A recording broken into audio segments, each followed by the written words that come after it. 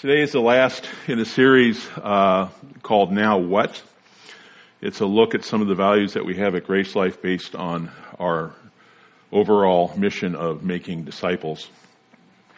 Caleb began the series with a look at mission, the community of mission. Next week he talked about serving. Last week we talked about worship, and today we end with talking about giving, and I know that's everybody's favorite subject. But let's get into this.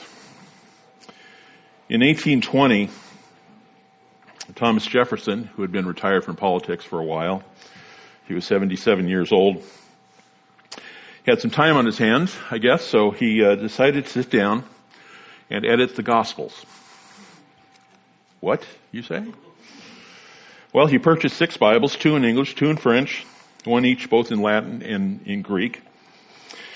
In using a razor, Jefferson cut and pasted the Gospels in a format that he thought was a good thing. In this book, he kept the words of Jesus, most of them, and some of his deeds, but he left out the miracles and any suggestion that Jesus is God. The virgin birth is gone. So is Jesus walking on the water, multiplying loaves and fishes, raising Lazarus from the dead. Jefferson's version ends with Jesus' burial. No resurrection, no Easter Sunday. Jefferson called this version the life and morals of Jesus of Nazareth. Got a couple of pictures I'd like to put up. Let's put up number 1 there. This is the edited version of the Gospels that Jefferson put together. This book is in the Smithsonian. Jefferson never published it, although you can go to the Smithsonian or you can go to Amazon and order a copy of Jefferson's Bible. I would suggest that you don't do that. And then let's see the other picture, the second one. Yeah, I don't know how well you can see it, but that's obviously the Bible. And if you look carefully, you can see where he pasted a portion of the scripture onto a page. Why would he do that? Well, he didn't like the notion that Jesus was God's solution to his sin. He did not believe that Jesus was God. And he didn't want to be confronted with that idea, so rather than not using a Bible at all, Jefferson made his own set of Gospels, removing all the stuff he didn't like. Have you ever come across a passage of Scripture that you didn't like? Maybe it was something that challenged your theological understanding. Maybe it was something that was just difficult to understand, or maybe it was a passage that confronted you with a particular sin. And having come across such a passage, what did you do? Well, Jefferson cut it out. I did something a little different. My pastor was finishing up preaching out of the book of 1 Corinthians. And at the time I was teaching an adult Sunday school class during the second hour of our services. And I thought it would be a good idea to begin teaching through 2 Corinthians as a follow-up to what our pastor had done. So I began to read through 2 Corinthians, trying to look at the best way to approach it and trying to get an overview of what Paul wrote. And then I got to 2 Corinthians chapters 8 and 9. Now I knew those chapters were there, and I knew generally the content of those chapters. But as I read those chapters, I got very uncomfortable. I didn't like what it said. Those 2 chapters speak about giving. And as I read, I was confronted with the fact that my giving or lack of it did not come close to what those chapters taught. If I had taken Jefferson's solution to the problem, I would have cut those chapters out of my Bible. I'm happy to say that I didn't do that. They're right there. They're in there. But what I did was I just closed the Bible and I went and started thinking about something else. Let's pray. Father God, I think sometimes we get nervous when people speak about giving. When we read the Gospels, we must get a lot nervous because Jesus talked a lot about giving and about money. Because we have some fears, Father, that probably aren't well-founded. And I pray today, Lord, that you would help us understand what you want when it comes to giving, and that you'd help cause us, Father, to have those fears allayed in our lives, and that giving would become something of a joy. In Jesus' name, amen. So some pastors don't like preaching about giving. I kind of get it as I'm standing here. One of the reasons they don't like preaching about giving is because they don't want to be labeled as that guy. Oh, that guy's just a prosperity preacher. That guy, all he does is talk about money. Oh, that guy, he just wants to get rich from my money, from my giving. You know what? And I don't like that guy preaching about my money. So at the risk of some thinking of me as that guy, I want to do two things today. First thing I want to do is I want to tell you about my experience of giving, if you will, my journey of giving. And then after that, we're just going to take a look at those two chapters in 2 Corinthians 8 and 9 and draw from them some principles about giving. Now, in most of what I'm about to tell you about this journey of giving of mine, I'm going to use the personal pronoun I a lot. Certainly, while Nancy and I gave what we gave together, how I got to think about giving is my experience. It's my journey, and I want you to be sure to understand what I'm sharing about here is me. When I became a Christian, just before I turned 19 years old, I was excited that God had saved me. I was excited that God had given me entrance into His kingdom and entrance into His kingdom for eternity. And I wanted everything from God. I wanted to know everything that God wanted from me. I was a poor college student. I didn't have a lot of money, but what I did have, I tithed on. I gave 10% because that's what I was told. That's what Christians told me I should give. Went to school, and I eventually met the person who would become my first wife, Nancy. She's still my first wife.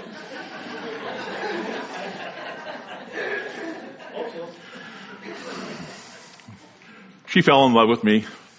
I mean, who wouldn't? Right? Don't answer that. Started dating, and with the help of one particular professor, I found out ways to take Nancy on some really cheap dates. As time went on, I continued to give, but giving became a little bit less important because I was really excited about Nancy and about our relationship.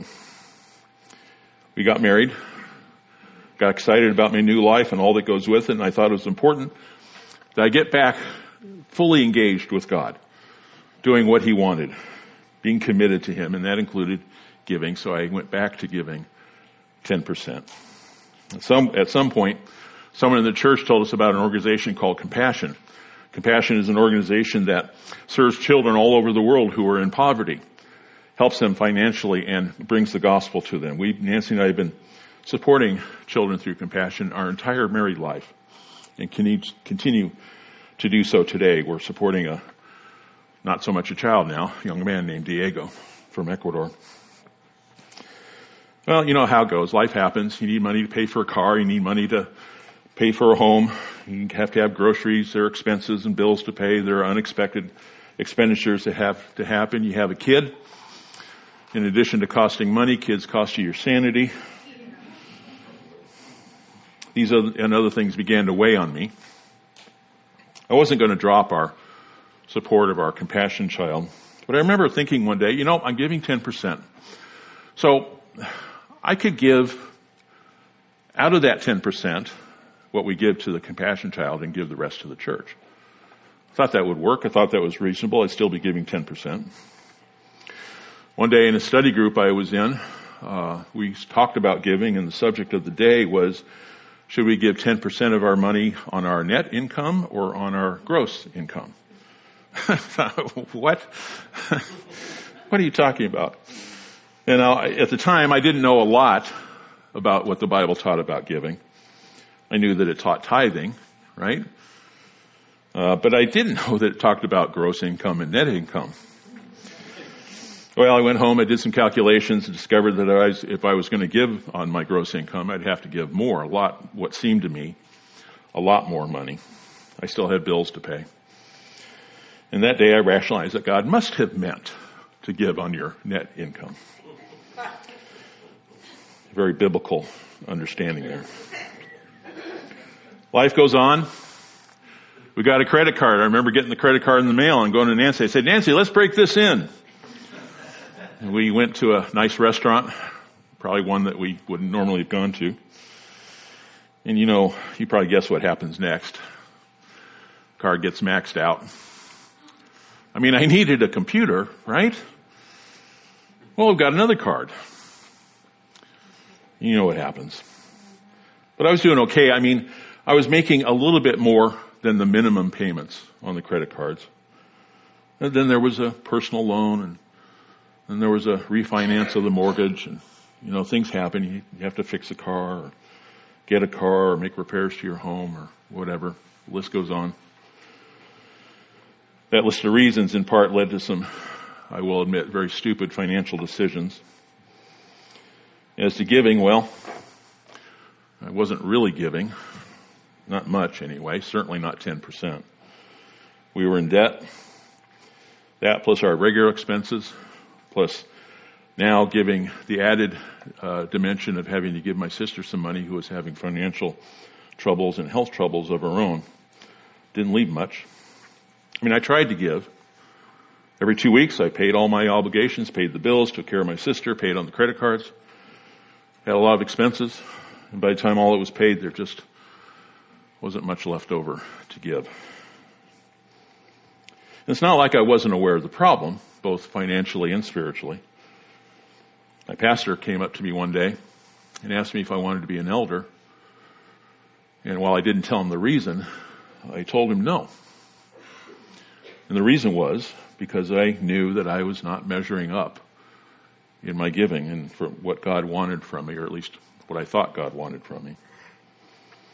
And over time, things got worse. It got to the point where making mortgage payments became very difficult.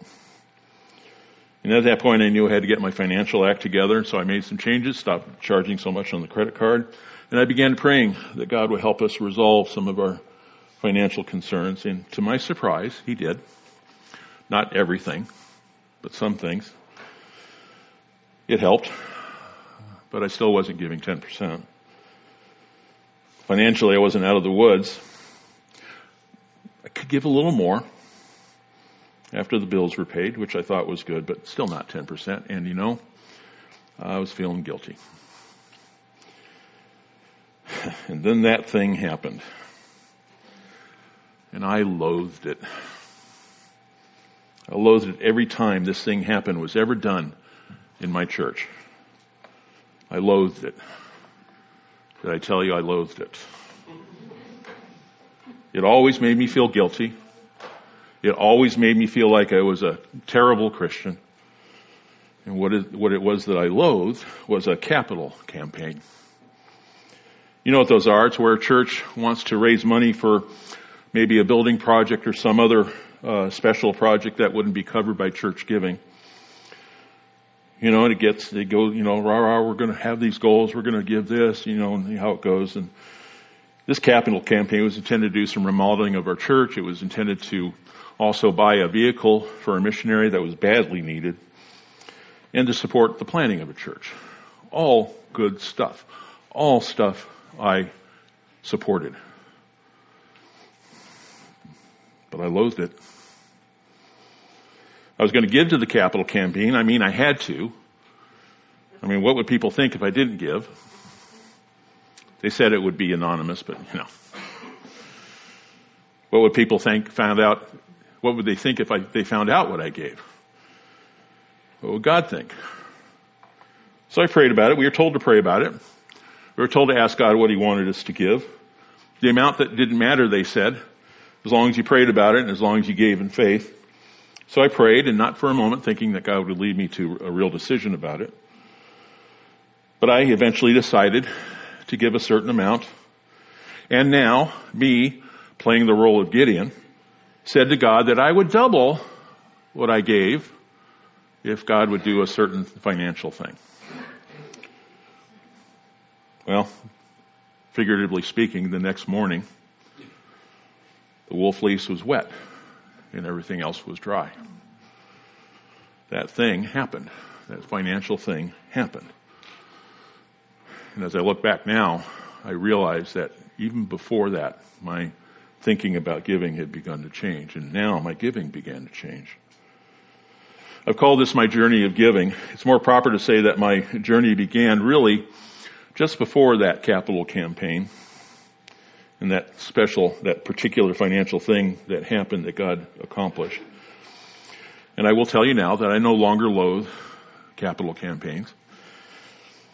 I read 2 Corinthians 8 and 9 again, listening this time, and began to learn what God wants to come when it comes to giving. And I was surprised by what I came to understand. And what I came to understand didn't come close to what I had been taught. One of the things I learned is that God is not looking for a percentage cut, as if he was some extortionist coming by weekly to take your money so you would have protection. And all that leads me to the first of two primary applications I want to give you today. The first application is, if you are tithing, or in that, if you give to meet some artificial goal, some artificial spiritual minimum to give, stop.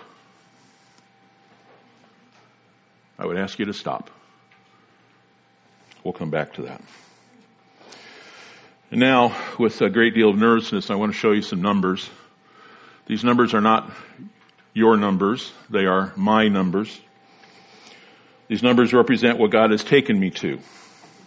This is not where God has taken you. And please don't adopt these numbers as if they were your own. And I share these numbers by way of illustration to show you what God has done in my journey of giving. This is where God has led me.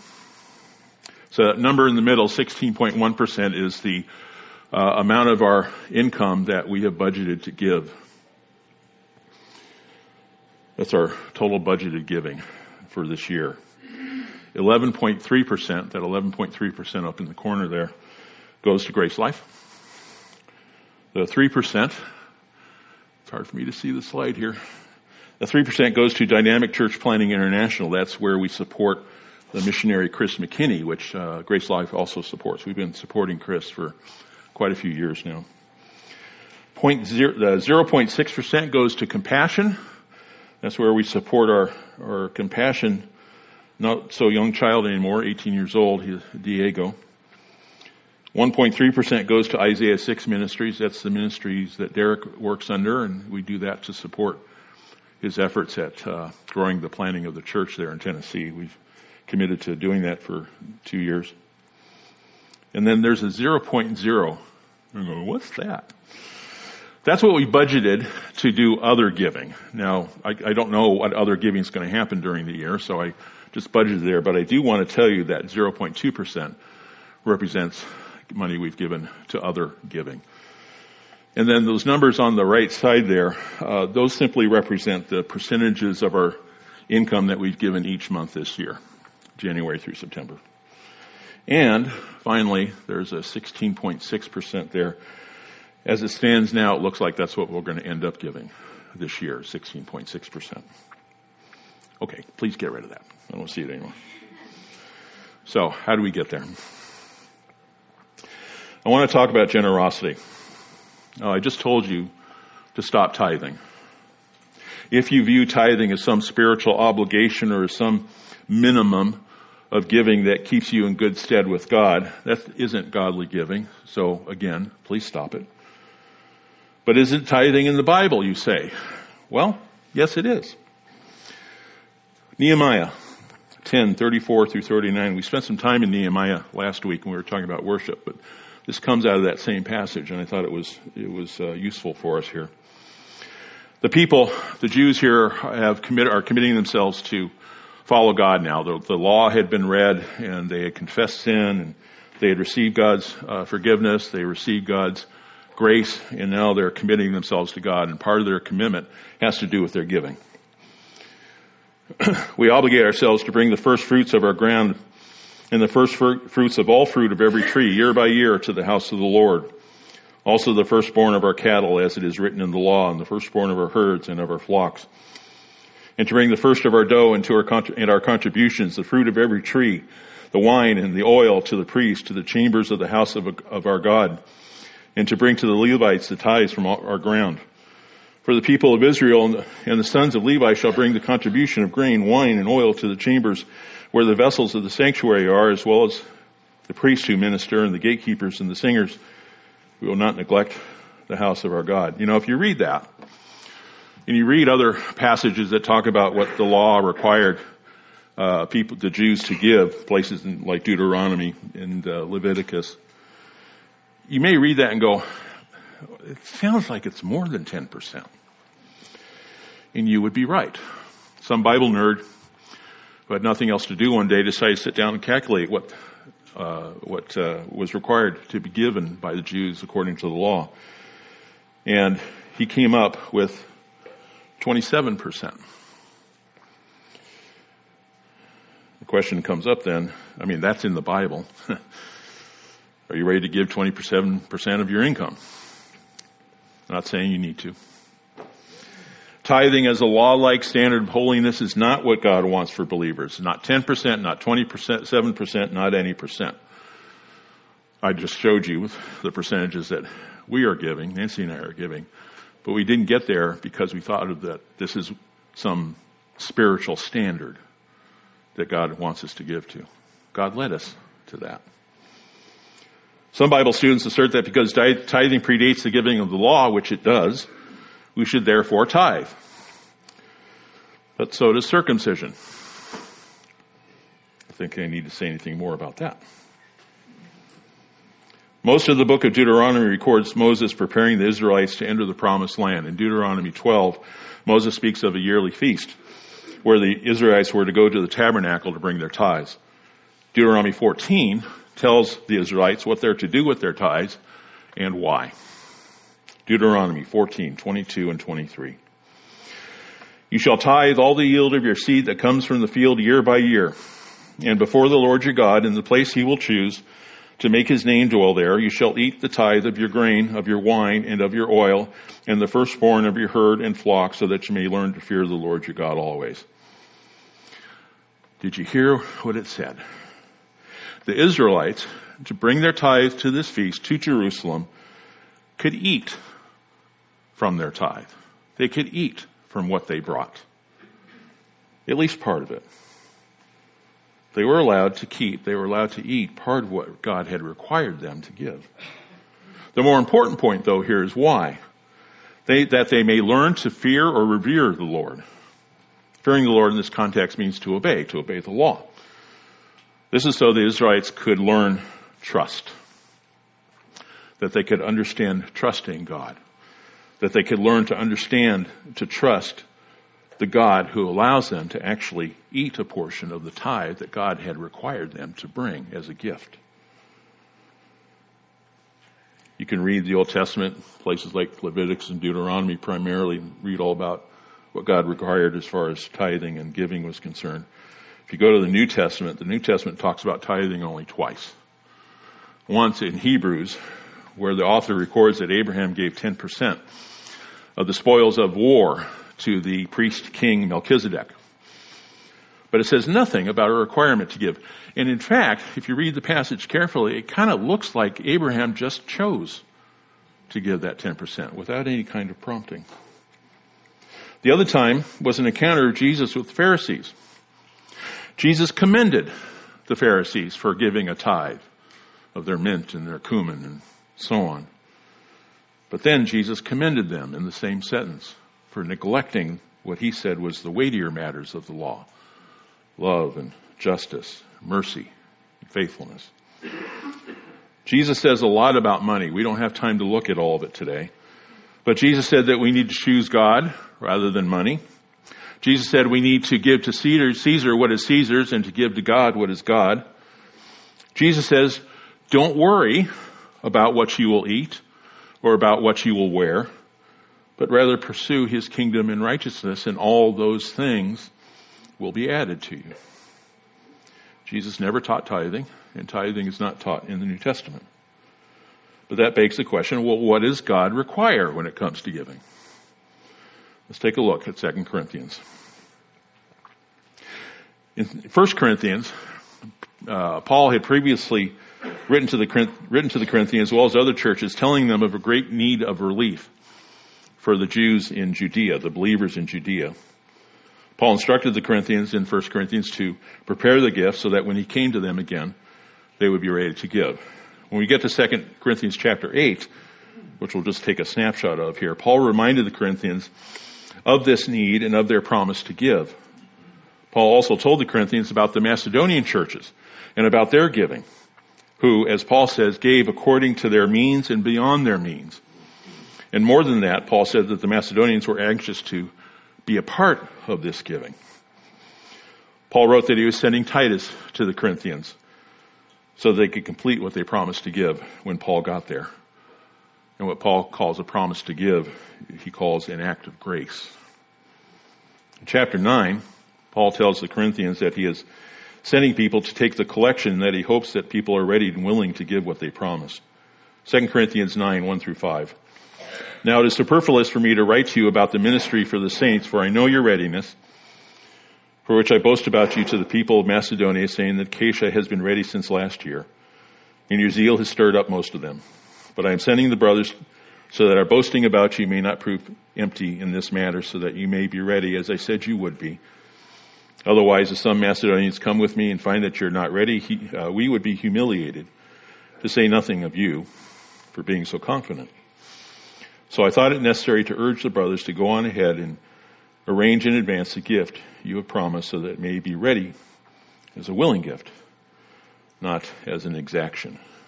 The word exaction there comes from the Greek meaning greed, and the context of the verse is that they would be giving with an expectation to receive something. Evidently, there was some reluctance on the part of the Corinthians to give what they had promised. And then Paul talks about the nature of giving. 2 Corinthians 9, 6 through 15. The point is this: whoever sows sparingly will also reap sparingly, and whoever sows bountifully will also reap bountifully. Each one must give it as he's decided in his heart, not reluctantly or under compulsion, for God loves a cheerful giver. And God is able to make all grace abound to you, so that having all sufficiency in all things at all times, you may abound in every good work. As it is written, he has distributed freely, he has given to the poor, his righteousness endures forever. He who supplies seed to the sower and bread for food will supply and multiply your seed for sowing and increase the harvest of your righteousness. You will be enriched in every way, to be generous in every way, which through us will produce thanksgiving to God. For the ministry of the service is not only supplying the needs of the saints, but also overflowing in many thanksgivings to God. By their approval of this service, they will glorify God because of your submission that comes from your confession of the gospel of Christ and of the generosity of your contributions for them and for all others, while they long for you and pray for you because of the surpassing grace of God upon you. Thanks be to God for his inexpressible gift. I think we can discern the nature of giving from this passage by looking at three principles. First one I'm calling overflow. This comes from verses 8 through 10. The nature of giving is rooted in the character of God. God is able to make all grace abound. That word there, abound, means overflow. We know about grace, right? Grace overflows to you, believer, in total forgiveness of sin through Jesus Christ and as your adoption into God's family, neither of which you or I deserve. Paul extends this principle of overflowing grace so that you will, one, have enough at all times, and two, not only enough for you, but enough for you to overflow in each good work of giving. Nancy and I have seen a lot of waterfalls. We've been privileged to see many waterfalls in Hawaii. Beautiful. We've seen, of course, the falls at Niagara. But I'm most intrigued by the falls at Letchworth Park. You're aware of that. There's an upper, a middle, and a lower falls. And I think that pictures what's being said here. The picture illustrates that overflow of God's grace in provision to you, that leads to God's overflow of grace in your giving, that leads to the overflow of provision to the receivers of your giving. Paul supports his point by quoting Psalm 12, which is a wisdom psalm, and it describes the benefits of living a godly life. The psalm talks of the one who gives. Such a person distributes freely, giving to the poor, which counts as righteousness. That righteousness endures eternally. Do you see grace here? Do you see the gospel of God's grace here? God makes this matter of supplying and giving a matter of His grace towards you. As you give, it is a result of God's grace in supplying you. It is the grace of God that overflows through you to fill the needs with your giving, and by that, it is God's grace supplying the one who receives. In verse 10, Paul sums it up. He says, "He who supplies seed to the sower and bread for food will supply and multiply your seed for sowing and increase the harvest of your righteousness."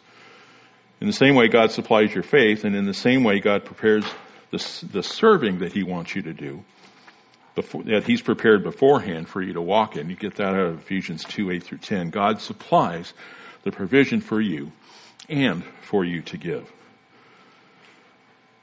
Paul uses the agricultural motif when he says giving is like sowing seed. And that brings us to the second principle, generosity. Verses 6 and 7, sowing and reaping is a well-known biblical principle. The principle goes back all the way to the Old Testament. And Paul expresses the sowing and reaping principle in the context of giving here. I can tell you from my experience that this principle is unfailingly true. Though, as we will see shortly, what God gives bountifully is not always, not even usually, to make you wealthy or well off. Giving is to be generous, but your generosity, hear this now, your generosity in giving is to be governed by your decision. What you give is up to you. There's no recommended commanded percentage or amount. Those percentages I showed you earlier, I got to by praying about and by considering what God would want me to give. And by considering what God would want us, I say me now, it's Nancy and I, what God would give us in generosity, or what we would give in generosity. When we get paid, the first thing we do is give. Giving is to be without reluctance, which means sadness or grief or regret. If what you give comes with sadness and regret, don't give. Because that's not godly giving. In addition, our giving is to be without compulsion. The word there means pressure, or it could even mean torture. So, if you're under pressure to give, or if Caleb comes to your house with a bunch of wet noodles and starts beating you up, don't give. Because that's not godly giving. Rather than giving under pressure or regret, Paul says to give cheerfully. Cheerfully goes with generosity. The Greek word for cheerful, by the way, is hilaros, where we get our English word hilarious. Godly giving is fun. You may be aware a few weeks ago, or maybe a couple months now, Derek made folks aware of a need for a car that they had to get. They had to get a used car. And I think he was saying something like $5,000 or $6,000, which I can't imagine you can get a good used car for that. But anyway, he put out the appeal. And at the time, Nancy and I just felt like we couldn't help with that. But we came into some money a couple weeks ago. Not a lot, but some. And we decided to go ahead and give a little bit of that to Garrick. And when I could say writing a check, but I hardly write checks anymore. So when I was online giving to Isaiah 6 Ministries, and I punched the button to give, I was smiling. It was fun. And then the third principle is grace. In verses 11 through 14, Paul talks about the outcome of giving. He starts with the purpose of God supplying, which we talked about before. The purpose of God supplying you is not for your personal gain, although God supplies what you need, and God will supply and will bless you many times. But what God supplies isn't for your personal gain. It's for your enrichment, as Paul says, in every way, so your needs will be met, and so that in every way you can be generous. God supplies you so that you will have what you need, and so that you will be His conduit to supply the needs of others. A note here. One reason I showed you those percentages is because I want you to be clear that while God supplies you, be a supply to you and to others, God does supply your needs.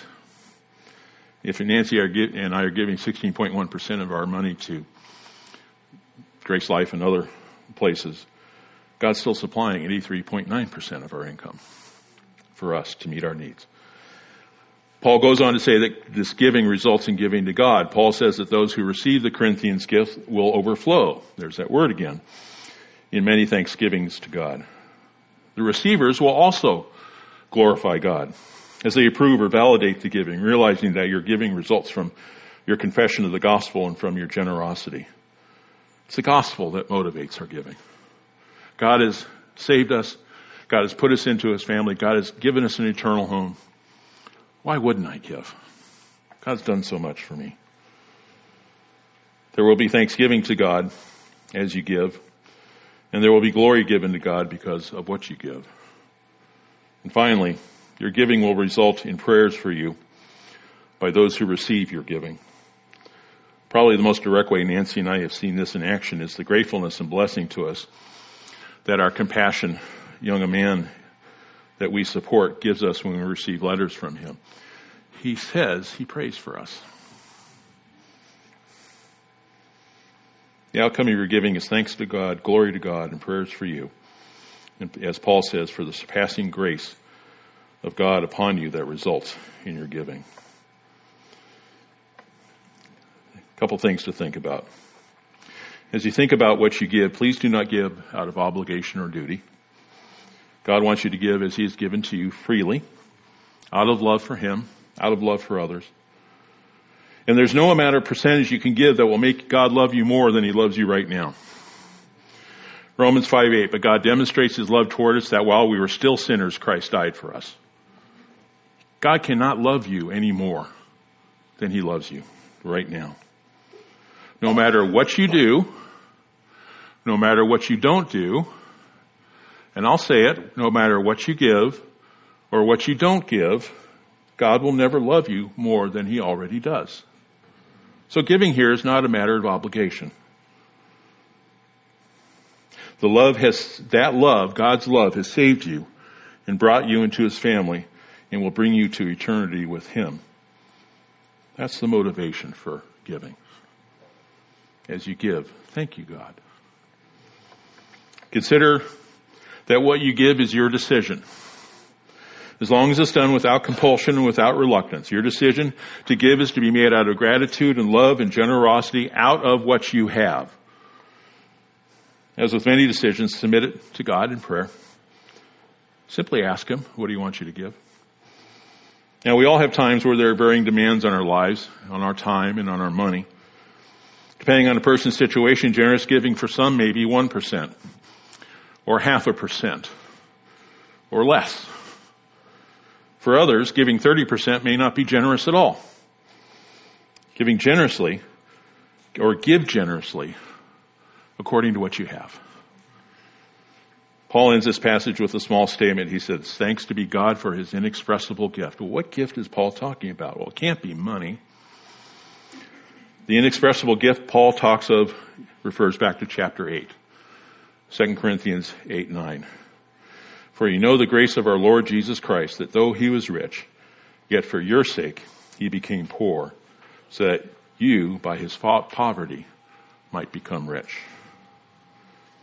My first application to you from this passage today was to stop tithing. That is to stop giving if it's 10% or 3% or 25%. Or any other percentage or any other amount because it's out of a sense of obligation to meet some artificial number that you think God requires. Just allow God to lead you to what to give. And my second application of this passage is to give generously according to what you have and by your decision out of gratitude for what God has given you, who has made you rich by his poverty. Let's pray. Father God, thank you for saving us. Thank you, Jesus, for giving everything up to go on that cross, to die for us, and more than that, by coming to life again, so that we could come to you, ask forgiveness for our sins, get saved, get brought into your family, and be promised the eternal home with you. Thank you for that. And Lord, we realize that you provide for us to meet our needs, and you provide for us not just to meet our needs, Lord, but to give and to give generously. So Father, I would ask you today, Lord, show me, tell me, lead me to what to give. And Lord, help me to give generously, whatever generously is for me. And help me, Lord, to give with cheerfulness, joy, because it's the same joy that results from what you gave to us. Thank you, Lord, for that. Thank you for the chance and the opportunity to give. In Jesus' name, amen.